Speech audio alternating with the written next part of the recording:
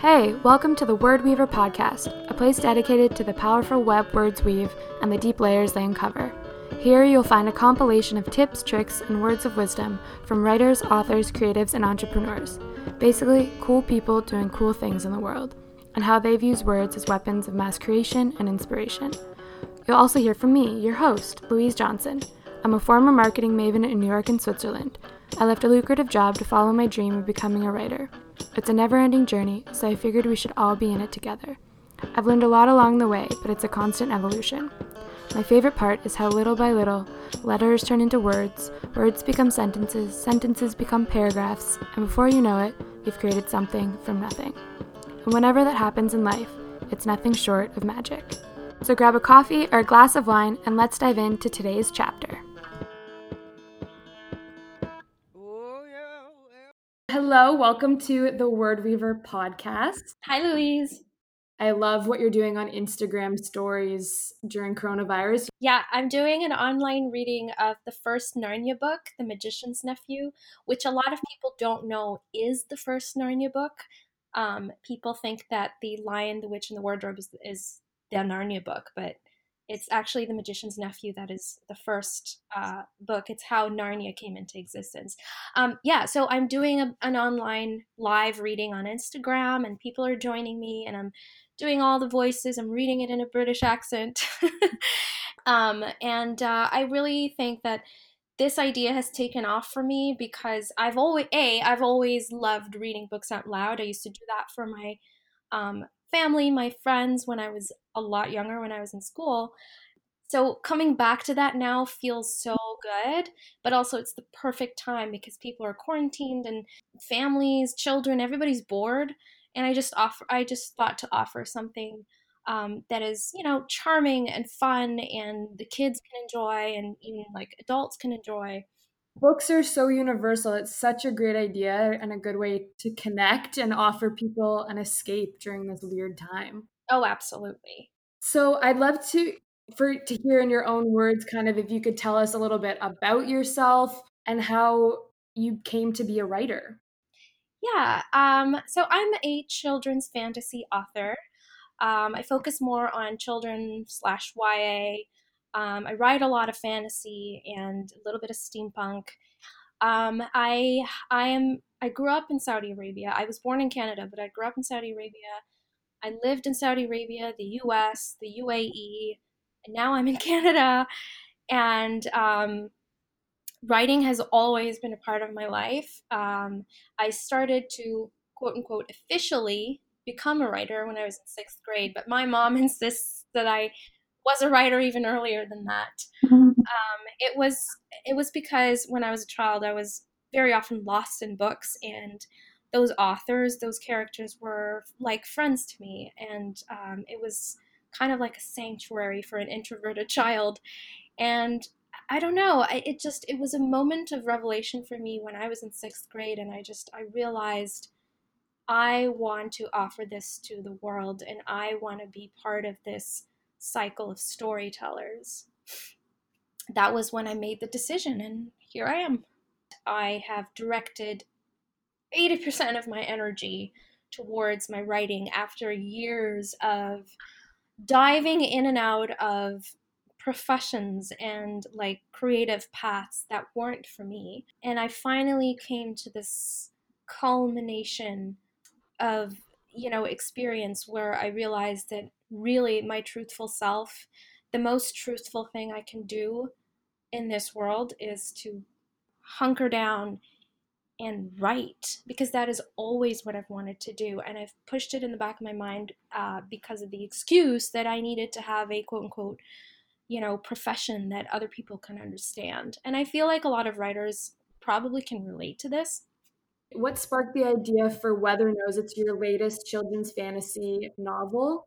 I'd love to hear how that idea came to you and what the writing process was like for that project. Yeah, Weather Knows was this fun, quirky, humorous summer project when I was back in college. I was about maybe 20 or 21 years old when I wrote it, so it was, way back. And I just did it for the sheer fun of it. like the color of that world. It's a steampunk world, fantasy slash steampunk. It took a while to develop, maybe a year to develop, and I finished it, but then I put it on the shelf for a long time, for years and years. And then last spring, I was like, you know what?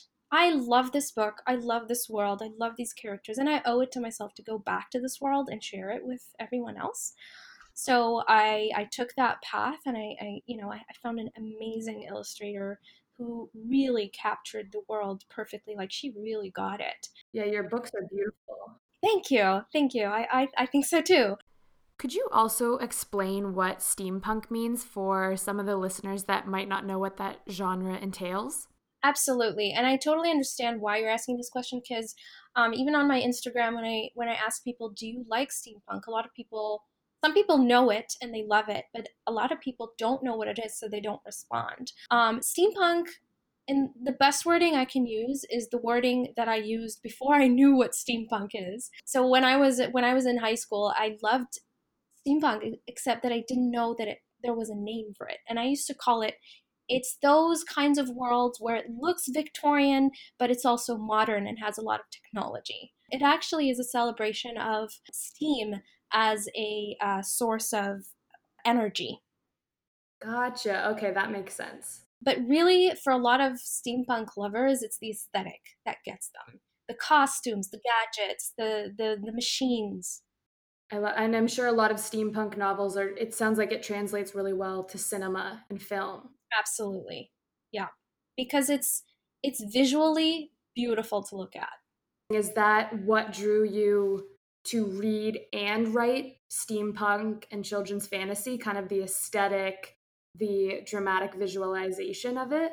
I don't know if it was a conscious decision. I feel like it kind of crept into my work without me being conscious of it because like I said, it I only recently, or not recently, but like when I was doing my masters is when I found out that this image that I had in my mind is called steampunk. There is a word for it. But I wrote Weather Nose way before that, and I didn't know that it had a name. It's just that it's that energy, that vibe kind of stole into my writing without me making a decision about it. That's amazing. So, kind of on that vein, you're also not just a fiction writer, but you're also a multi talented storyteller. You have had two films in 2016 and 2014 screened at the Cannes Short Film Corner, which is incredible. I want to know how that experience was. But also, I'm curious to know which medium you prefer. It kind of feels like it's two different hats, screenwriting versus writing a novel. Oh, totally. Making those two films, so one of them is called Munakir, which is manicure or nail polish in Arabic, and it was a film about a Saudi housewife in the 1970s who's trying to spark the romance back in her marriage. So she plans this romantic holiday in Cairo with her husband, but his business venture comes in the way. And it was a short film. It was my thesis film for grad school, film school.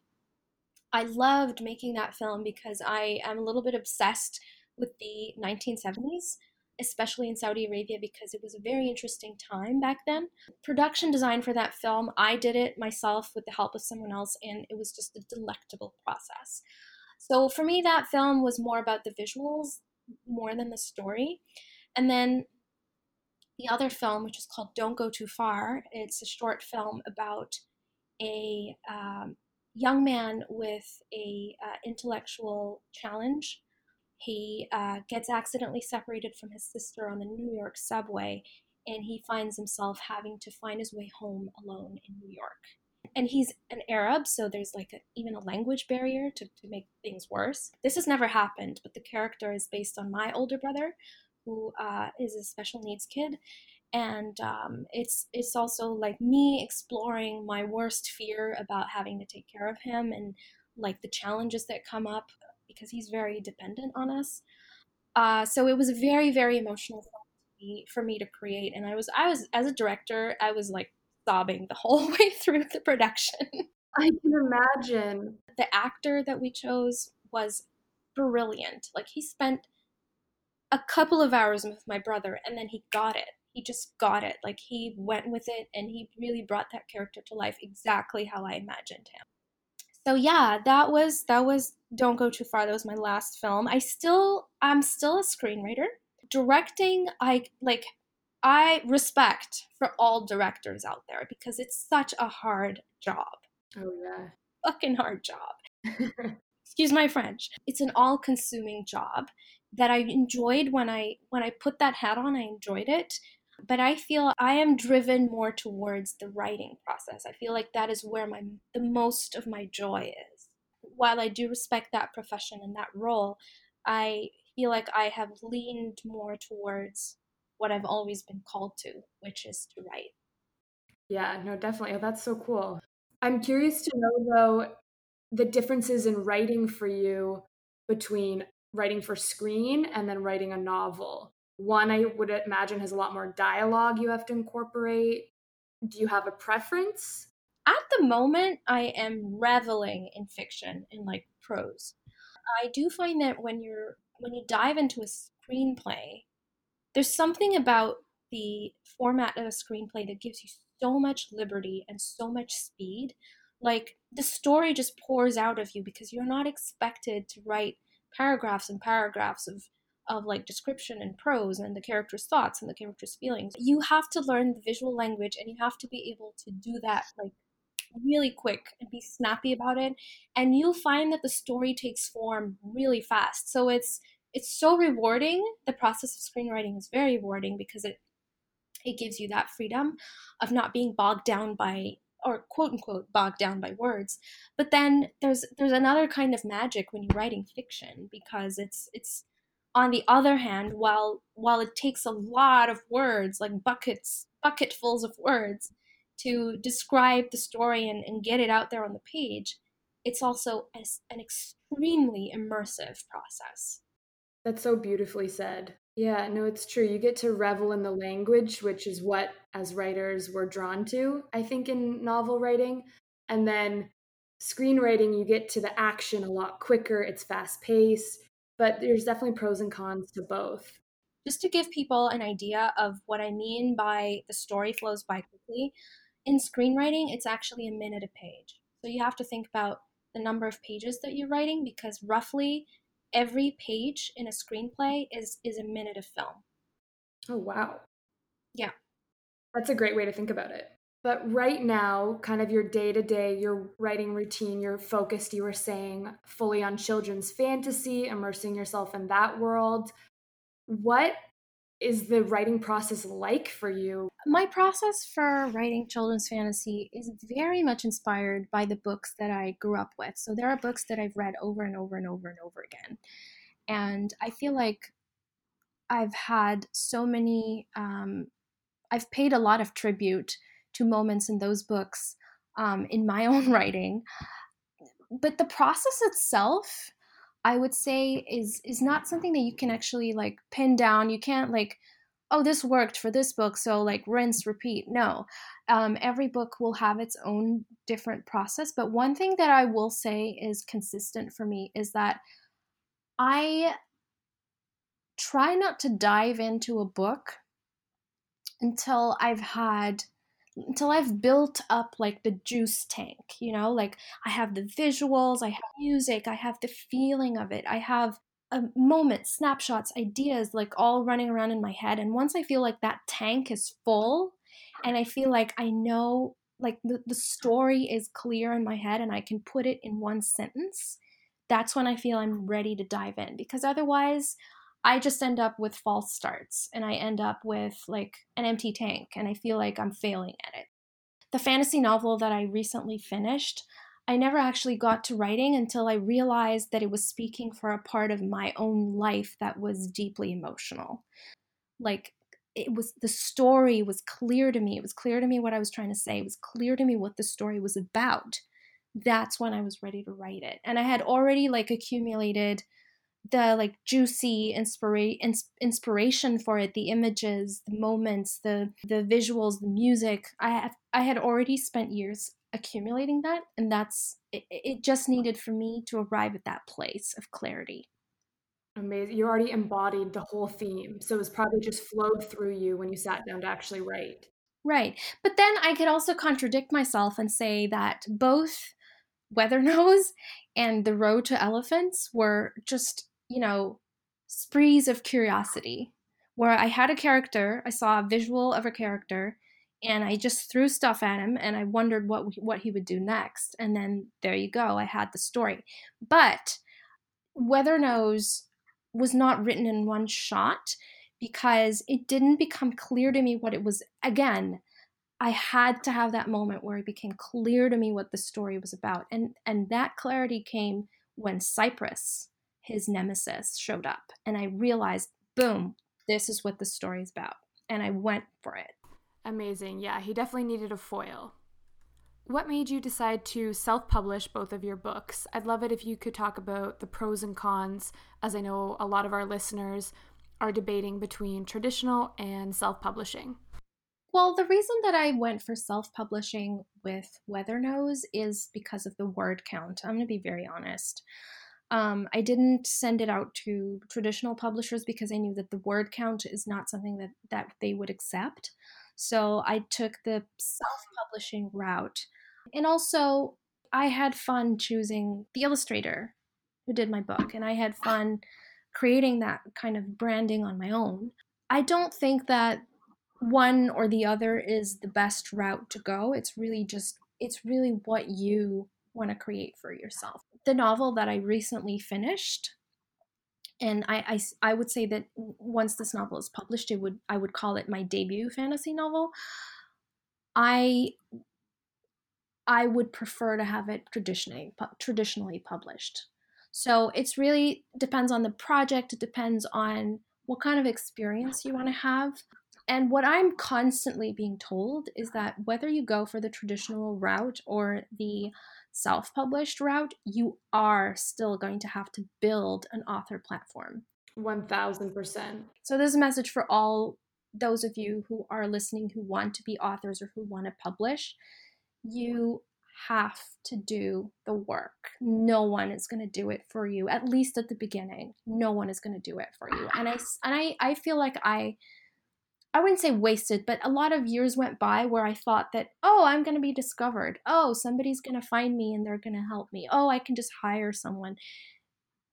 No, you have to do the work because I feel like I think a lot of the traditional publishing houses now, because of social media, are going to rely on the author putting in their weight.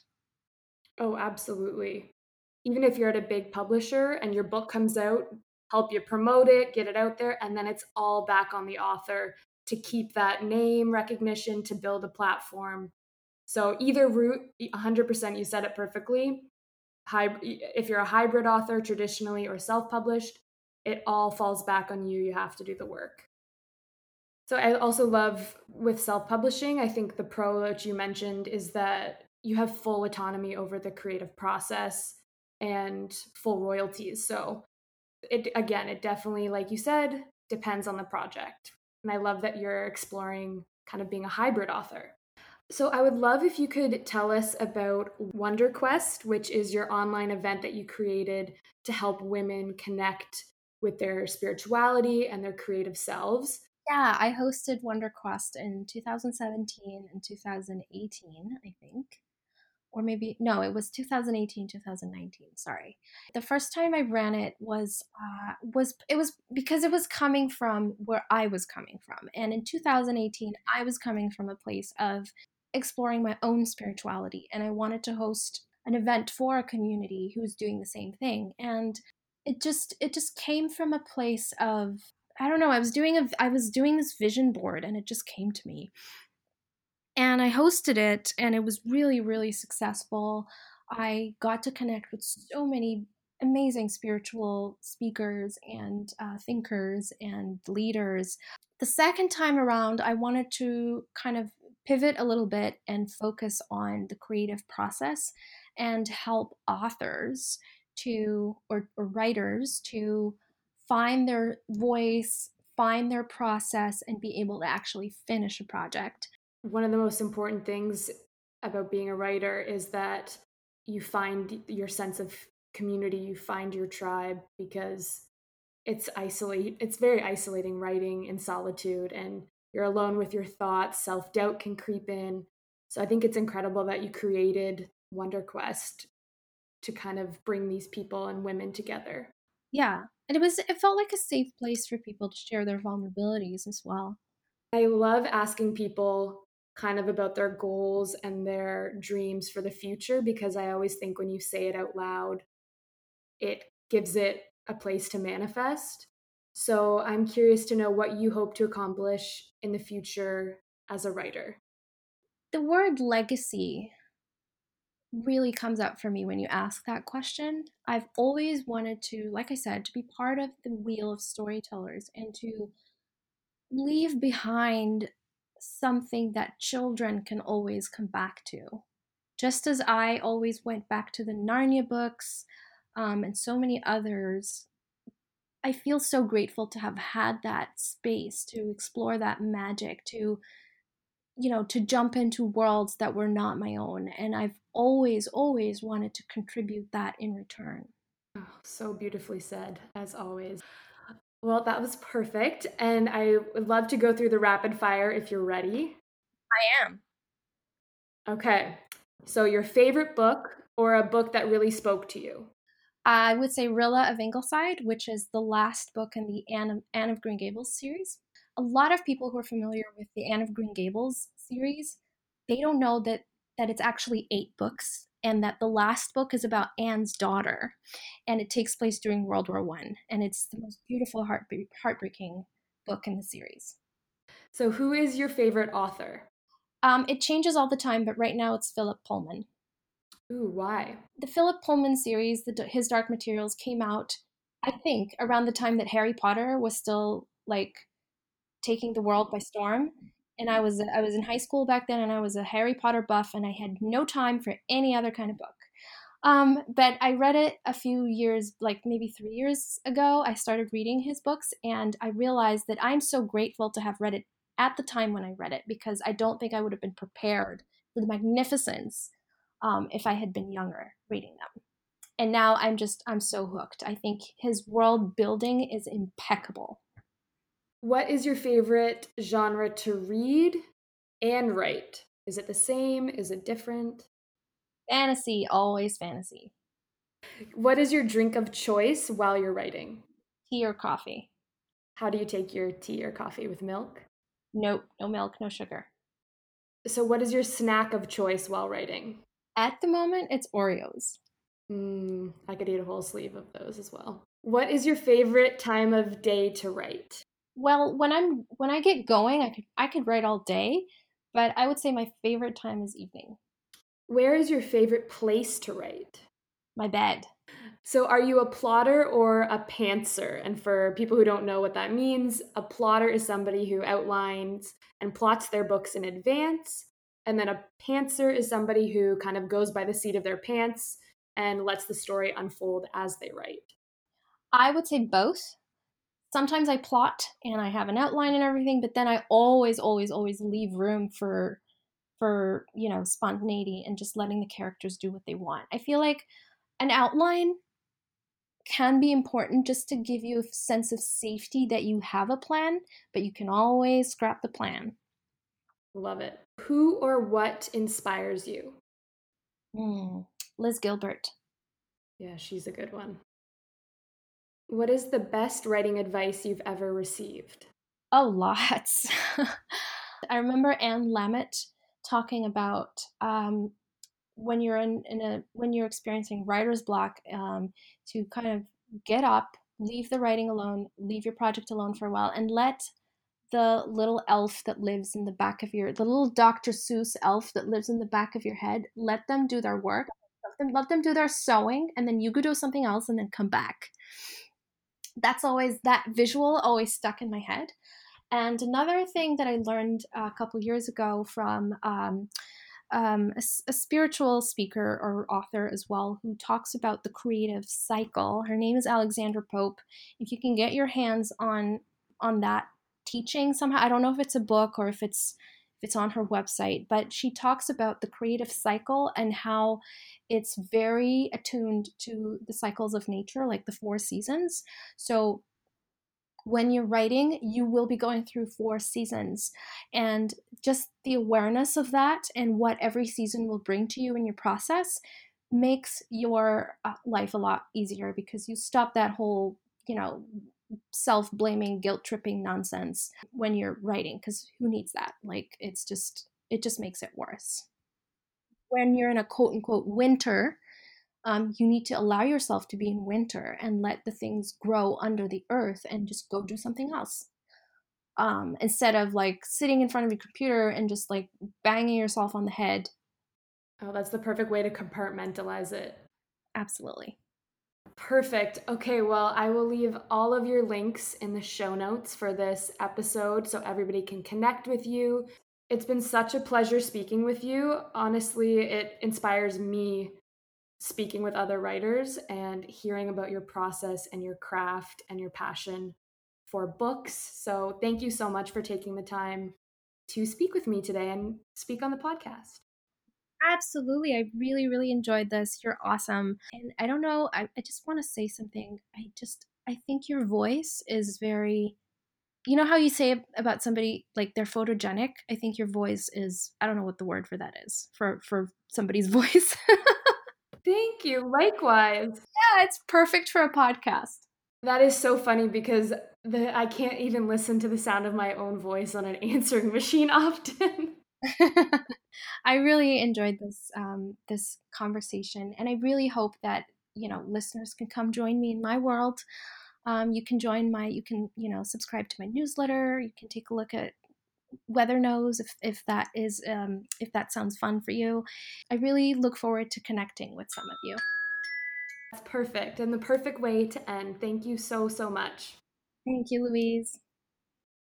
That's it for today's chapter of the Word Weaver podcast. Thank you so much for listening. You can find the show notes at louiseclairejohnson.com/podcast, and you can follow us on Instagram at Word Weaver Podcast. If you like what you heard today, I would love it if you considered leaving a review on Apple Podcasts, as it helps more people find out about the Word Weaver. Until next time.